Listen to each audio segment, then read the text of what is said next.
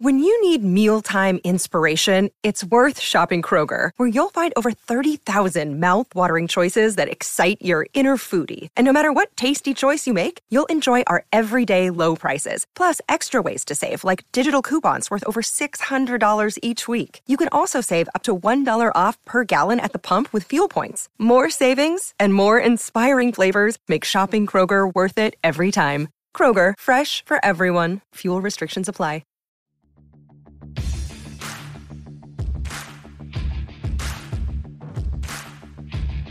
Hey, I'm Ryan Mallory, and this is my Swing Trading the Stock Market podcast. I'm here to teach you how to trade in a complex, ever-changing world of finance. Learn what it means to trade profitably and consistently, managing risk, avoiding the pitfalls of trading, and most importantly, to let those winners run wild. You can succeed at the stock market, and I'm ready to show you how. Hey everybody, this is Ryan Mallory with Swing Trading the Stock Market, and I have a good episode for you guys today. I have an email from a guy that I'm going to call Bear. Bear is my Florida redneck name for this individual because I don't use their real names on this podcast. And to say the least, I have met my share of bears in my lifetime, not just the animal, but people actually named Bear. People name their kids Bear, believe it or not. Bear writes, Ryan, my man, love your podcast. I'm your typical noob. I'll spare you the repeated noob story. However, as a new guy, I love your encouragement to stick with it and not quit after a bad trade. This is refreshing given the negativity in the world today. Your guidance on risk management has saved me a ton of cash, like a lot. Having a plan to get in, stop that loss, take profits along the way, etc. Amazing.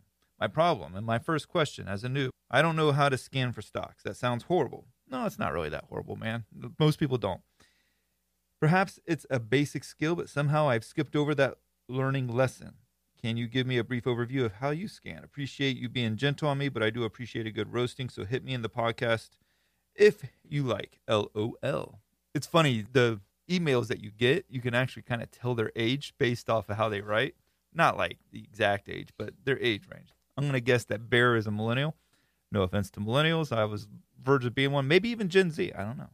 He says, my trading plan and my second question, once I look into finding a stock that shows decent positive trend, clear resistance, support, and fits my trade size, I'll open a position using a good OCO trading plan, i.e. entry on a confirmed bounce off of support, stop losses at support or 3 to 6% below, and tapered limits for 1/3 position for gains along the way. Final limit being just under my resistance trend line. I'm getting stopped out a lot, though. Question is there a better way to determine the stop loss? I'm getting stopped out a lot due to volatility. P.S. I only trade like one position at a time, usually equities between $10 and $50, so I can have reasonable size to the positions that allow me to take profits along the way. Any suggestions on that play? My bourbon recommendations are Branch by Wild Turkey and Breckenridge. Sincerely, Bear. All right, before I get to answering Bear's lengthy email, good email too. What am I drinking? I am drinking actually something by Wild Turkey. It's Wild Turkey 101. That makes it 101 proof, so that's 50.5% alcohol, which I always like the ones that are about 50.5%. Now, I got this one because I'm trying to find already a replacement for Evan Williams Bottled in Bond. That was my go-to for old fashions after Knob Creek became obsolete. 9-year Knob Creek, in the handle size, almost impossible to find. And if you do find it, they're like jacking it up to $60 or $70 now, and I'm just not willing to pay that much for it. So the Evan Williams was my next one. You could get a handle on that for like $28. Now I can't find that anymore. So I'm doing a handle of Wild Turkey 101. And in my next podcast, I'll actually do a review on Wild Turkey as being used in an old fashioned. But for today, I'm just drinking it straight. Wild Turkey 101, it's got some pine taste to it, but it just comes in hot and hot, which is good for the old fashioned. That's what I want. But when you're drinking it by itself, man, it's hard to swallow, man. I'll just say that. That's what she said. But I shouldn't say that. Okay. In any case, it's very hot. There's no like sweet taste, smooth taste, or, unique taste to it. You drink it, it's hot. And then when that finish, it's hot too. So there's just no relief when you're drinking. Now, is it necessarily bad? No. A lot of people are into that stuff. They like that fireball tasting whiskey. And this definitely has some heat to it. Scale of 1 to 10. I'm probably going to just say like a 5.8. That's about right. So 5.8 for Wild Turkey 101, mainly bought for making old fashions. We'll do that one in the next podcast episode. So going back to Barrett and his questions, he talks about his problem being how to scan for stocks. Now, I actually have a course that I detail that, in which I provide many hours worth of tutorials, but I will give you a little bit of a general understanding for it for the sake of this podcast. And one thing that I would say is, as a trader, if you're going to do technical analysis, you're going to have to go through a lot of charts, regardless if you have really good scans, you need to put eyes on charts. You can't just rely on the scans. The scans are really good, but it's important to put eyeballs on charts. I mean, you think about it like from a war standpoint, right? In most cases, yeah, you can do a lot of work with the technology, and you can do a lot of work with, drones and air raids and everything else, right? But eventually, if you're really going to make some progress in a war that you're fighting, you got to put boots on the ground, right? So that's kind of, I don't know, maybe not the best comparison, but in essence, if you're going to make progress in your trading, you got to look at the charts, man. You got to get eyeballs on those charts. So when it comes to scanning, one of the first things that I'd like to really do, and I think this always helps out a lot of traders, is to make sure that you're putting parameters in for stocks that you don't want to trade. So for me, I don't want to trade penny stocks. I don't want to trade stocks under $10, really. I also don't want to trade stocks that have low volume. I don't like to trade individual biotech names. So all of these are factors that I include in my scans. I don't want to trade stocks that have a beta less than 1 because there's just not that much price action. If I'm going to include those in my scans or consider them, I might as well just trade SPY anyways because it'll have a better return and more volatility to it. So scanning for the stocks that you're willing to trade, meaning putting parameters into your scans that will exclude the stocks that you would never want to trade under any condition. Also, I think it's important to have a must-watch list. That's what I call it on my TC2000 trading platform. I have a tab that says must watch, and in there's about 150 to 200 stocks that I'm regularly watching on a daily basis. If the stocks are moving, I want to know what those 150 to 200 stocks are all doing. I can't remember the exact amount that I have in there, but those are going to be stocks like your FANG stocks like Tesla and DraftKings or Boeing, Bank of America, JPM. A lot of the stocks you're probably going to find on the S&P 500. But there's a good representation of all the different sectors of some energy companies that I enjoy trading, like Halliburton or Schlumberger and Hess. A lot of tech stocks, software companies like Splunk, Adobe, Square, and stocks that are just very popular for the moment here. That might be like a GameStop or an AMC. So having that list, too, to go back on, because those are very big names that oftentimes provide some really nice trade setups and stocks that I'm actually familiar with just trading with over the years. And most of your platforms have built-in scanners in them. You have FinViz that a lot of people use. I hear a lot of good things about FinViz. They're really good at providing scans for you.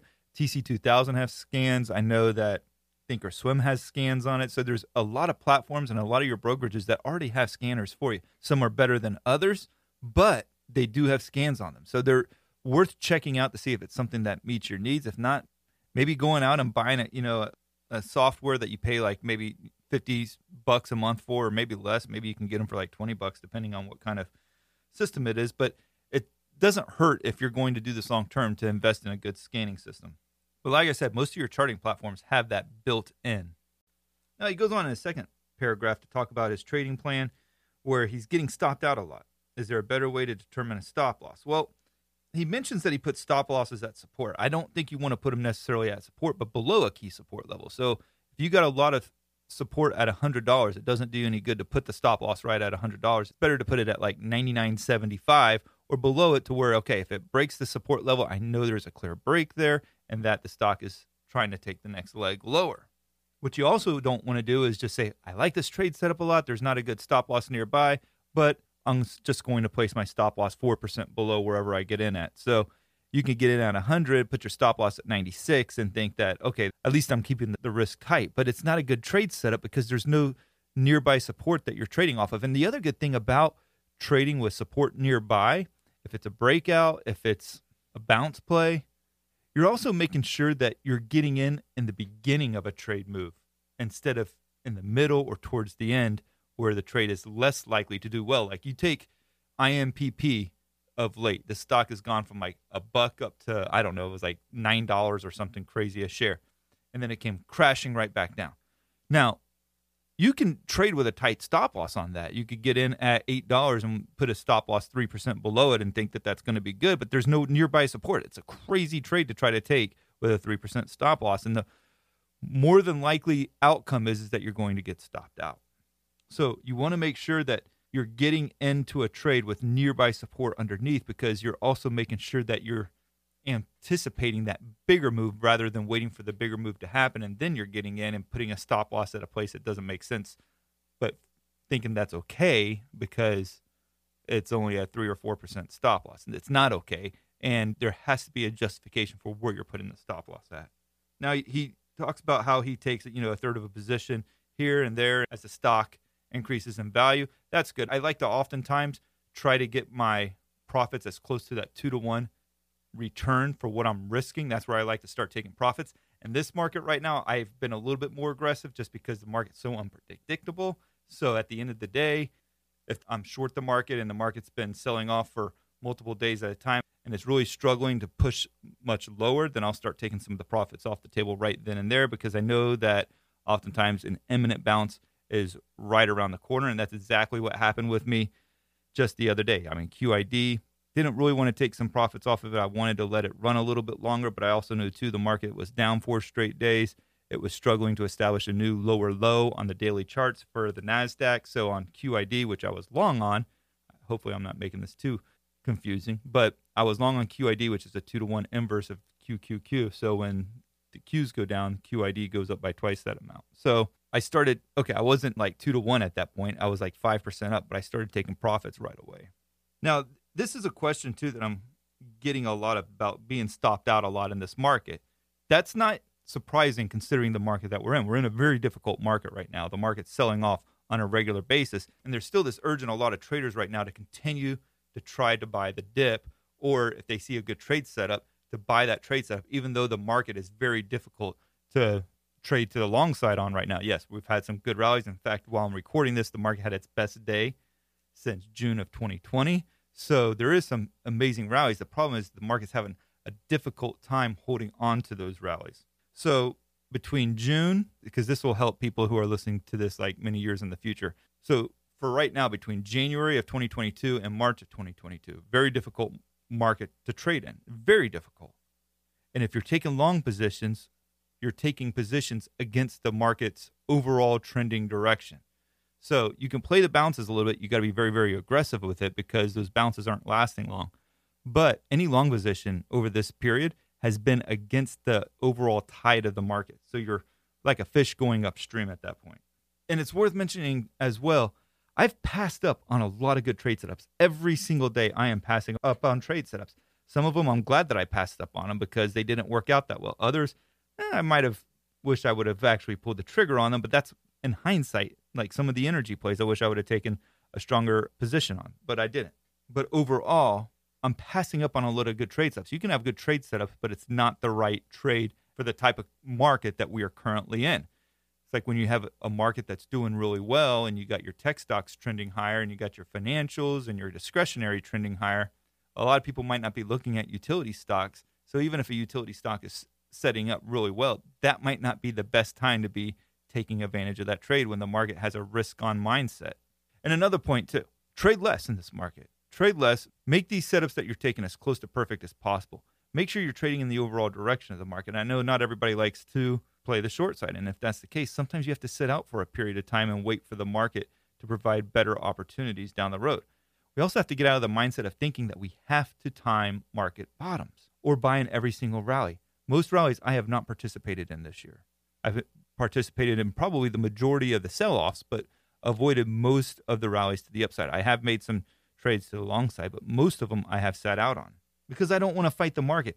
Yes, the trade could be good the day that I get into it, but the next day, can it follow through to the upside? There's a good chance that it won't because the market has struggled so many times to hold the gains from the day before. So being cognizant of the market that you are in is important. If you were employing the trading strategy in 2020 that you are right now, it'd probably be a lot more successful because the market was so forgiving and there was such a impetus to continue to trend higher day after day after day that you would experience a lot more success as a result. Also, focus on the sectors that you're trading in.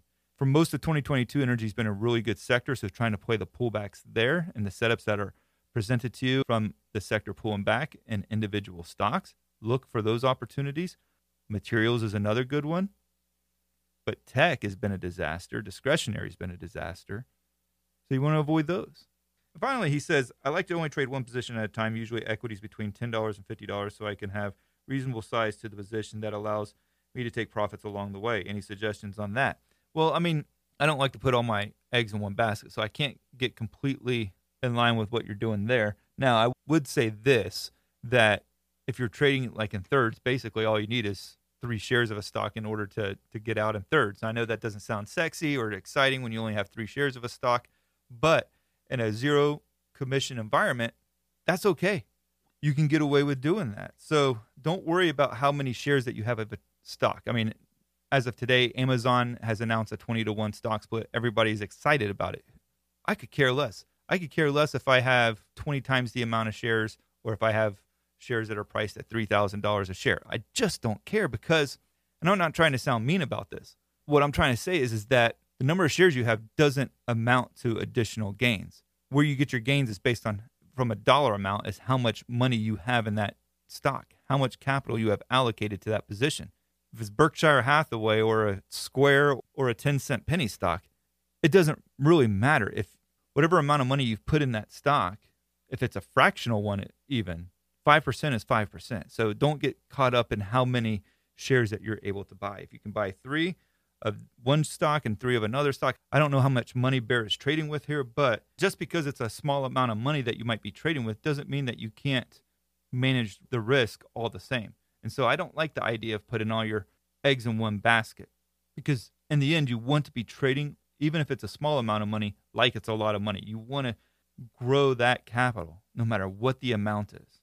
So the takeaway in all of this, number 1, when you're trying to do scans, make sure that you're keeping a must-watch list. Okay, this can be like anywhere from like 50 to 100 or even 200 stocks. It can be commodities, it can be futures, whatever. Whatever you're trading, make sure you have a list of stocks that you feel like, okay, these are the ones that I want to keep up with on a daily basis. Second thing is to make sure that you're incorporating into your scans the stocks that you would never want to trade no matter what.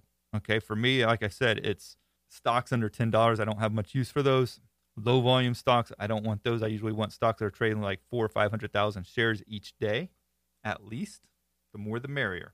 And finally, trade less in this kind of a market. Don't think that the stop losses will be just as frequent in terms of how often they're being triggered in a volatile market versus a very bullish market. So in a very volatile market, you are going to have more stop losses being hit. So you got to trade less and trade more precise and look for the best opportunities possible. If you enjoyed this podcast, make sure to leave me a 5-star review. I greatly appreciate those. And shoot me your emails. I don't get enough emails from you guys. Brian@SharePlanner.com. I will read them and I will put them on the podcast. So keep sending them to me. I'd love to hear from you guys, see what you guys are struggling with.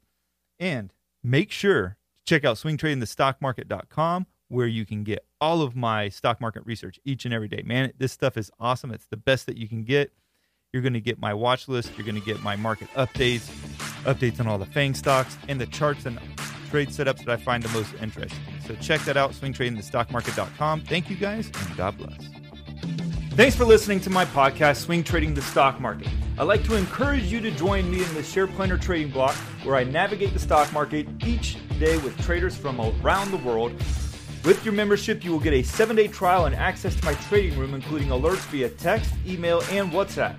So go ahead, sign up by going to shareplanner.com/trading block. That's www.shareplanner.com/trading block. And follow me on Share Planner's Twitter, Instagram, and Facebook, where I provide unique market and trading information every day. If you have any questions, please feel free to email me at brian@shareplanner.com. All the best to you, and I look forward to trading with you soon.